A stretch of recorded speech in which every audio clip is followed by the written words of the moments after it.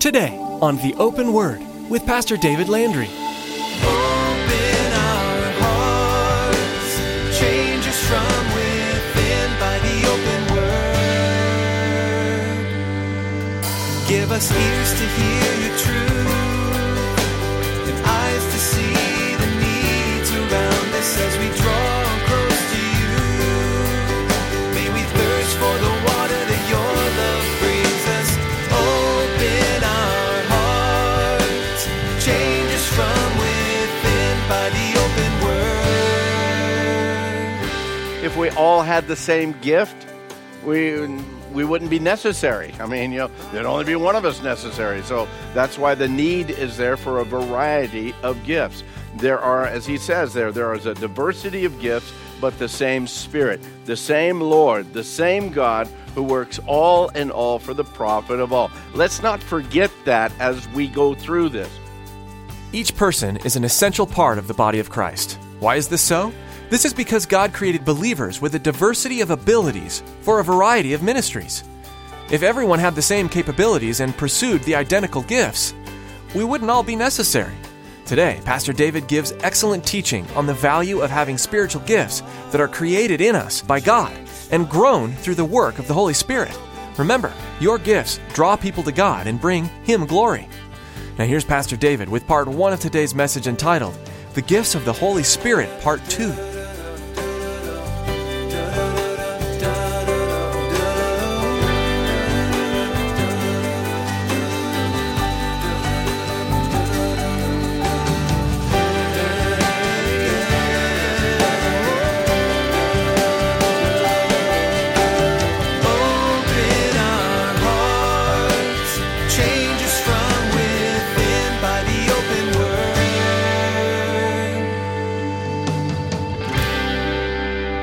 Well, we are continuing in our study in 1 Corinthians on the gifts of the Holy Spirit.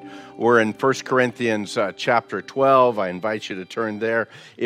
The progress is slow because I'm wanting to go through and work on each one of these gifts in a way that, again, they become understandable. They become to a point where you understand what they are or what they're not. And so as we're going on, we understand as we get into this, Paul's instruction to the whole subject is actually found up in verses 4 and 6.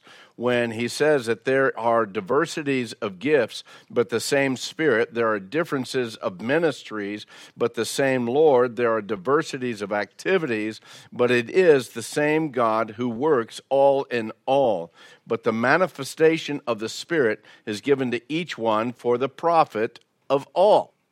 Now, we can't neglect the fact that not everyone has or should have, really, the same gift. The fact is the diversity of the gifts that are ours in Christ, it's because of the diversity of the needs that are within not only a specific situation we might find ourselves, but the needs that are within the church. As I shared with you, I think a couple of weeks ago, if we all had the same gift, we wouldn't be necessary. I mean, there'd only be one of us necessary. So that's why the need is there for a variety of gifts. There are, as he says there is a diversity of gifts, but the same Spirit, the same Lord, the same God who works all in all for the profit of all. Let's not forget that as we go through this. The need for each one of these gifts, each one of them are important, and really, though we will talk about the importance of one over another, the need for all of them is still there. Thus far, as we've gone through this study in 1 Corinthians, and in particular this study here in chapter 12, we've covered a few of the gifts. We've covered the word of wisdom, the word of knowledge, the gift of faith, and the gifts of healing. Pretty much, these gifts here, they're pretty much without too much controversy, okay? There's not too many distractors in these particular gifts themselves. There is, however, a whole lot of variance as far as the interpretation of these gifts. There's some commentators, some scholars actually, that want to take away all of the supernatural aspects of any of the gifts. And yet, if they're not supernatural gifts, if they're not supernatural in their very core and in their very essence, then why are they the gifts of the Holy Spirit? They are gifts of the Holy Spirit because they are supernatural. If they weren't supernatural, maybe they would simply be perhaps the gifts of my gene pool, okay?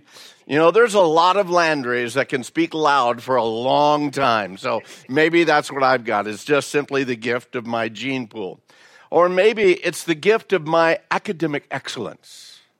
You see, because I've got multiple letters behind my name because of all the degrees that I have and multiple titles in front of my name because of all the placement and the titles that I have, well, that's why I'm able to do, because I've gone to school like forever and ever not. But some might be able to say that. If it's not supernatural gift, maybe it's a gift of academic excellence. Or maybe it's simply a gift of my personality. You know, my own personality, I'm just a naturally positive kind of a guy, and positive thinking, why, some people call it faith, but I know it's just positive thinking, and, you know, that just comes naturally to me. It's not really a supernatural gift, it's my own positive personality. Or maybe it's the gift is actually the gift of my own talent, my own training, my own expertise. It'd be like saying, you know, that surgeon, he is probably the most hedonistic, pagan guy that I know, but he has the gift of healing. I don't think so. He may be a really good surgeon, but if he is not a child of God, he does not have the gift of healing.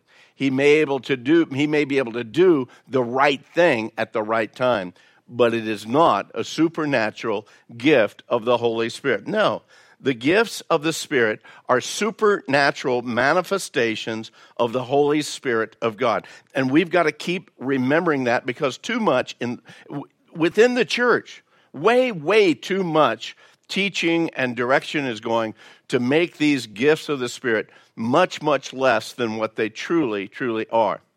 With that in mind, let's look at the next 5 gifts listed here in 1 Corinthians, beginning in verse 10. He says in verse 10, to the other, there's the working of miracles. To another, there's prophecy. To another, discerning of spirits. To another, differing kinds of tongues. And to another, the interpretation of tongues. Now, bearing in mind again that these gifts of the Holy Spirit are supernatural manifestations, then that really helps us to be able to understand these gifts and how they're working. The first one that we see on that list there, it's the working of miracles. Is it pulling a rabbit out of the hat? Is that what he's talking about? No, that's not what we're talking about at all. It's not the ability to do magic tricks. It's the unexplainable for the natural realm. It differs from the gift of healings. This gift moves way beyond dealing with personal sicknesses or diseases, and yet it may very well touch the well-being of an individual. In connection with the gift of healings, this gift also is listed in the plural, with the best interpretation being literally the workings of miracles. These gifts, again, various in scope, various in how they were used, as in many of the gifts. Their usage, well, as in all of the gifts, actually, their usage wasn't up to the individual's desire. These gifts are not up to the individual. They're not up to their direction at all. It is the Spirit's unction. It's the work of the Holy Spirit within that individual's life. One Bible commentator by the name of Lenski, he reminds us that it was fully up to the move and the direction of and from the Spirit that the act or the action of any particular gift can be performed. And not until that moment did it occur. But then it always took place without fail. Now what he's saying about that is, it's not until the Spirit moves. We may come into a place and say, man, I could really use the gift of this or that right now.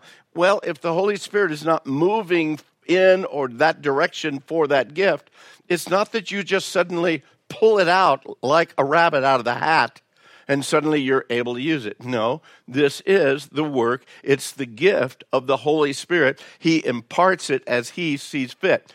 Take, for instance, you remember in the book of Acts, the story that we read, or the event reading in Peter and John as they were going to the temple. Well, they went to the temple daily.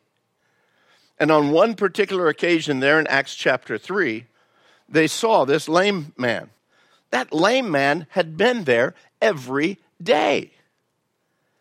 Think about this for a moment. They walked by this guy in the past. They've walked by him.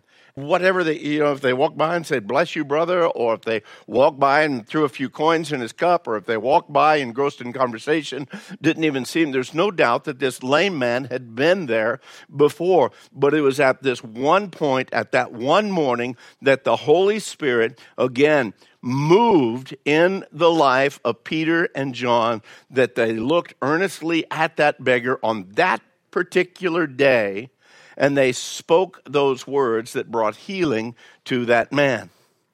Think of the case of the demon-possessed girl in the book of Acts, the one that ran behind Paul there as he was in Philippi, and she would keep proclaiming, "These men are great prophets of the Lord." She would make great declarations, but she was demon-possessed, and Paul did not need that kind of a public relations person. And so finally, after a while, many days she had cried, and Paul didn't do a thing. Then Paul suddenly turned around, and with his words, he healed her by the exorcising of that demon, a work of miracle, not a physical healing, but a spiritual healing that took place in the removing of that demon. And again, I believe that he received that direction. He received that leading of the Holy Spirit that day, that time it was to do that. The third plain case is what we see Peter there at Joppa there, and Dorcas. Dorcas had died. They went in, and all the women were weeping, and she was also called Tabitha. They showed him all of the things that she had made, and so he went in, he cleaned the room out, and it says that the first thing that he did was knelt beside her and prayed. I believe that he was seeking the Lord's direction. What shall I do? What can I do at this point in time? And then the Holy Spirit led him to speak into her life. Dorcas came back to life. I think that we can pretty well conclude that in every case, everything from healing of sicknesses to the working of miracles that we see all throughout all the biblical narratives, again, it's not the move of the individual as much as it is, and has to be, the move of the Holy Spirit. The Holy Spirit has to initiate that kind of a thing. Does that in the New Testament, and I believe that he's still doing that today. In each instance, the gift or the working is bestowed by, again, that message from above. The Holy Spirit's moving in that individual's life. And without that kind of a direction, I don't think even the apostles attempted to perform a miracle. I believe that they were so led by the Spirit of God. If they saw someone who was lame, someone in a situation, perhaps they were demon-possessed, whatever the situation might be, they may have prayed. The Spirit did move on them to speak into that person's life, and so they kept going because they were led by the Spirit. Throughout the New Testament, we see the casting out of demons. We see the where Jesus fed the multitudes. We see occasion of raising people from the dead. We see calming of the stormy seas. We see the causing of other supernatural occurrences that continue to take place. All of these are that working of miracles, that gift of the Spirit. In Mark chapter 16, Jesus declared that the very signs, the very things that he was doing during his earthly ministry, that was going to take place within the lives of those who were his followers. In Mark 16, we read Jesus saying, "These signs will follow those who believe. In my name, they will cast out demons. They will speak with new tongues. They will take up serpents. And if they drink anything deadly, it will by no means hurt them. They will lay hands on the sick, and they will recover," until the New Testament is completely written and people have a copy of it in their hands. That's not what it says, is it? He just says, this is going to take place. Well, when does that end, Jesus? Jesus doesn't give an end time for that. And we're going to look at that a little bit later as we get into the study tonight. Another incidence of the working of miracles found in Acts chapter 13. You could turn there with me if you would. Acts chapter 13. I love this story. I love the power of this story. And I love, again, the strength of the Holy Spirit that's working here in the lives of Barnabas and Saul, also called Paul, as they're sharing, as they're testifying of the Lord. And God leads them to speak against a man that's there. In Acts chapter 13, beginning in verse 6. Now, when they had gone through the island of Paphos, they found a certain sorcerer, a false prophet, a Jew whose name was Bar-Jesus, who was with the proconsul Sergius Paulus. He was an intelligent man, and this man called for Barnabas and Saul and sought to hear the word of God. But Elymas, the sorcerer, because he's also named that, translated, he withstood them, and he was seeking to turn the proconsul away from the faith. And then Saul, who is also called Paul, and then what does it say there, church? Filled with the Holy Spirit. There was an unctioning of the Holy Spirit. There was a move of the Holy Spirit in Paul's life. I wonder if that unction hadn't happened, if Paul would have just kept trying to speak to the proconsul while Elymas continued to be a distraction and nothing would have ever really taken place. Paul, filled with the Holy Spirit, looked intently at him and said, "O full of all deceit and all fraud, you son of the devil, you enemy of all righteousness, will you not cease perverting the straight ways of the Lord? And now indeed the hand of the Lord is upon you. You shall be blind, not seeing the sun for a time." And guess what? Immediately a dark mist fell on him, and he went around seeking someone to lead him by the hand. That is a working of a miracle at that point in time. But even the greater miracle took place because of that miracle. And we see this in verse 12. It says, "Then the proconsul believed when he saw what had been done, being astonished at the teachings of the Lord." This is something that I've shared with at the beginning of this series on the gifts. The primary reason and purpose of them is to point people to Jesus, is to bring people to the understanding and knowledge of the greatness of who God is, the power that works within him, and the desire that he has to work in and among people. The gifts are not an end to themselves. The gifts are to either bring people to Jesus or to encourage those who are already in Jesus, as these gifts are used and worked in a real and true Holy Spirit-inspired, supernatural way. Now, that word that's translated as workings, or for the workings of miracles, it's the Greek word energema. Now, energema, that's where we get our word energy from. And it's found actually only twice in the entire New Testament. And both of them are found here in 1 Corinthians. Back in 1 Corinthians chapter 12, up in verse 6, we read, there are diversities of energema, of activities. There are diversities of energema, but it's the same God who works all in all. And then the other time is down in verse 10. To another, the energema, or the working of miracles. It's interesting to note that Paul speaks of healing as a gift, the charisma of healing. And yet he uses energema to designate these acts of the miracles.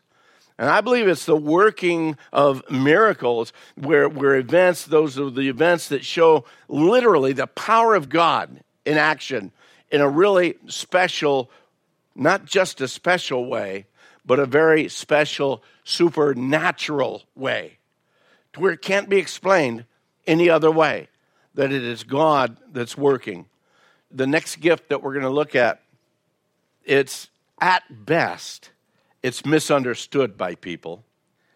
It's also claimed to be pretty controversial by others.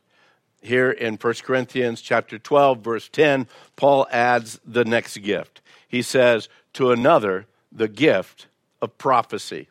The gift of prophecy. So what is and what is not the gift of prophecy? Well, I believe in November of 2016 that so-and-so is going to be elected for president. No, that's not what the gift of prophecy is. We're going to look at it this evening.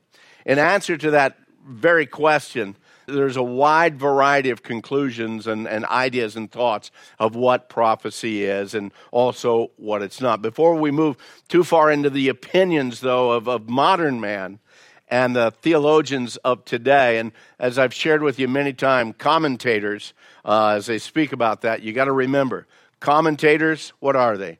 They're just commentators. They're not special-tators at all. They're just commentators. So again, we take their word, we balance it with Scripture. Is it real, true? Can we really trust it? Well, before we get into that, it's really important for us to consider again what Paul has to say about this gift. And here in the context of the study, we find out that as far as the gift of prophecy, Paul deems that it's one of, if not the most important gift. Think about that for a moment. Paul himself, as he's listing these. Look with me, if you would, 1 Corinthians, flip over to chapter 14. Chapter 14 of 1 Corinthians. What does Paul say there in chapter 14, beginning in verse 1? He says, pursue love, desire spiritual gifts, but what? Especially that you may prophesy. Well, Paul is saying right there. He says down in verse 3, he says, he who prophesies speaks edification and exhortation and comfort to men. So what is prophecy? Well, it's edification, it's exhortation, and it's words of comfort to men. He who prophesies edifies the church. What is prophecy? What does it do? Well, it edifies the church. It builds up, it strengthens the church. Paul lets us know right here. Now, Paul in verse 5, he says, I wish you all spoke with tongues. Now, that's going to be an interesting one, particularly depending upon your background. But he says, but even more, I wish that you all prophesied. For he who prophesies is greater than he who speaks with tongues. So we see right here, prophecy is a gift that excels all the others. We all ought to desire to have that. Well, Pastor, I thought only pastors and teachers had that gift of prophecy. No. I may be put in a place or a position or an office of being a pastor. There may be those who have the gift of teaching and they're in the place and the position of teaching.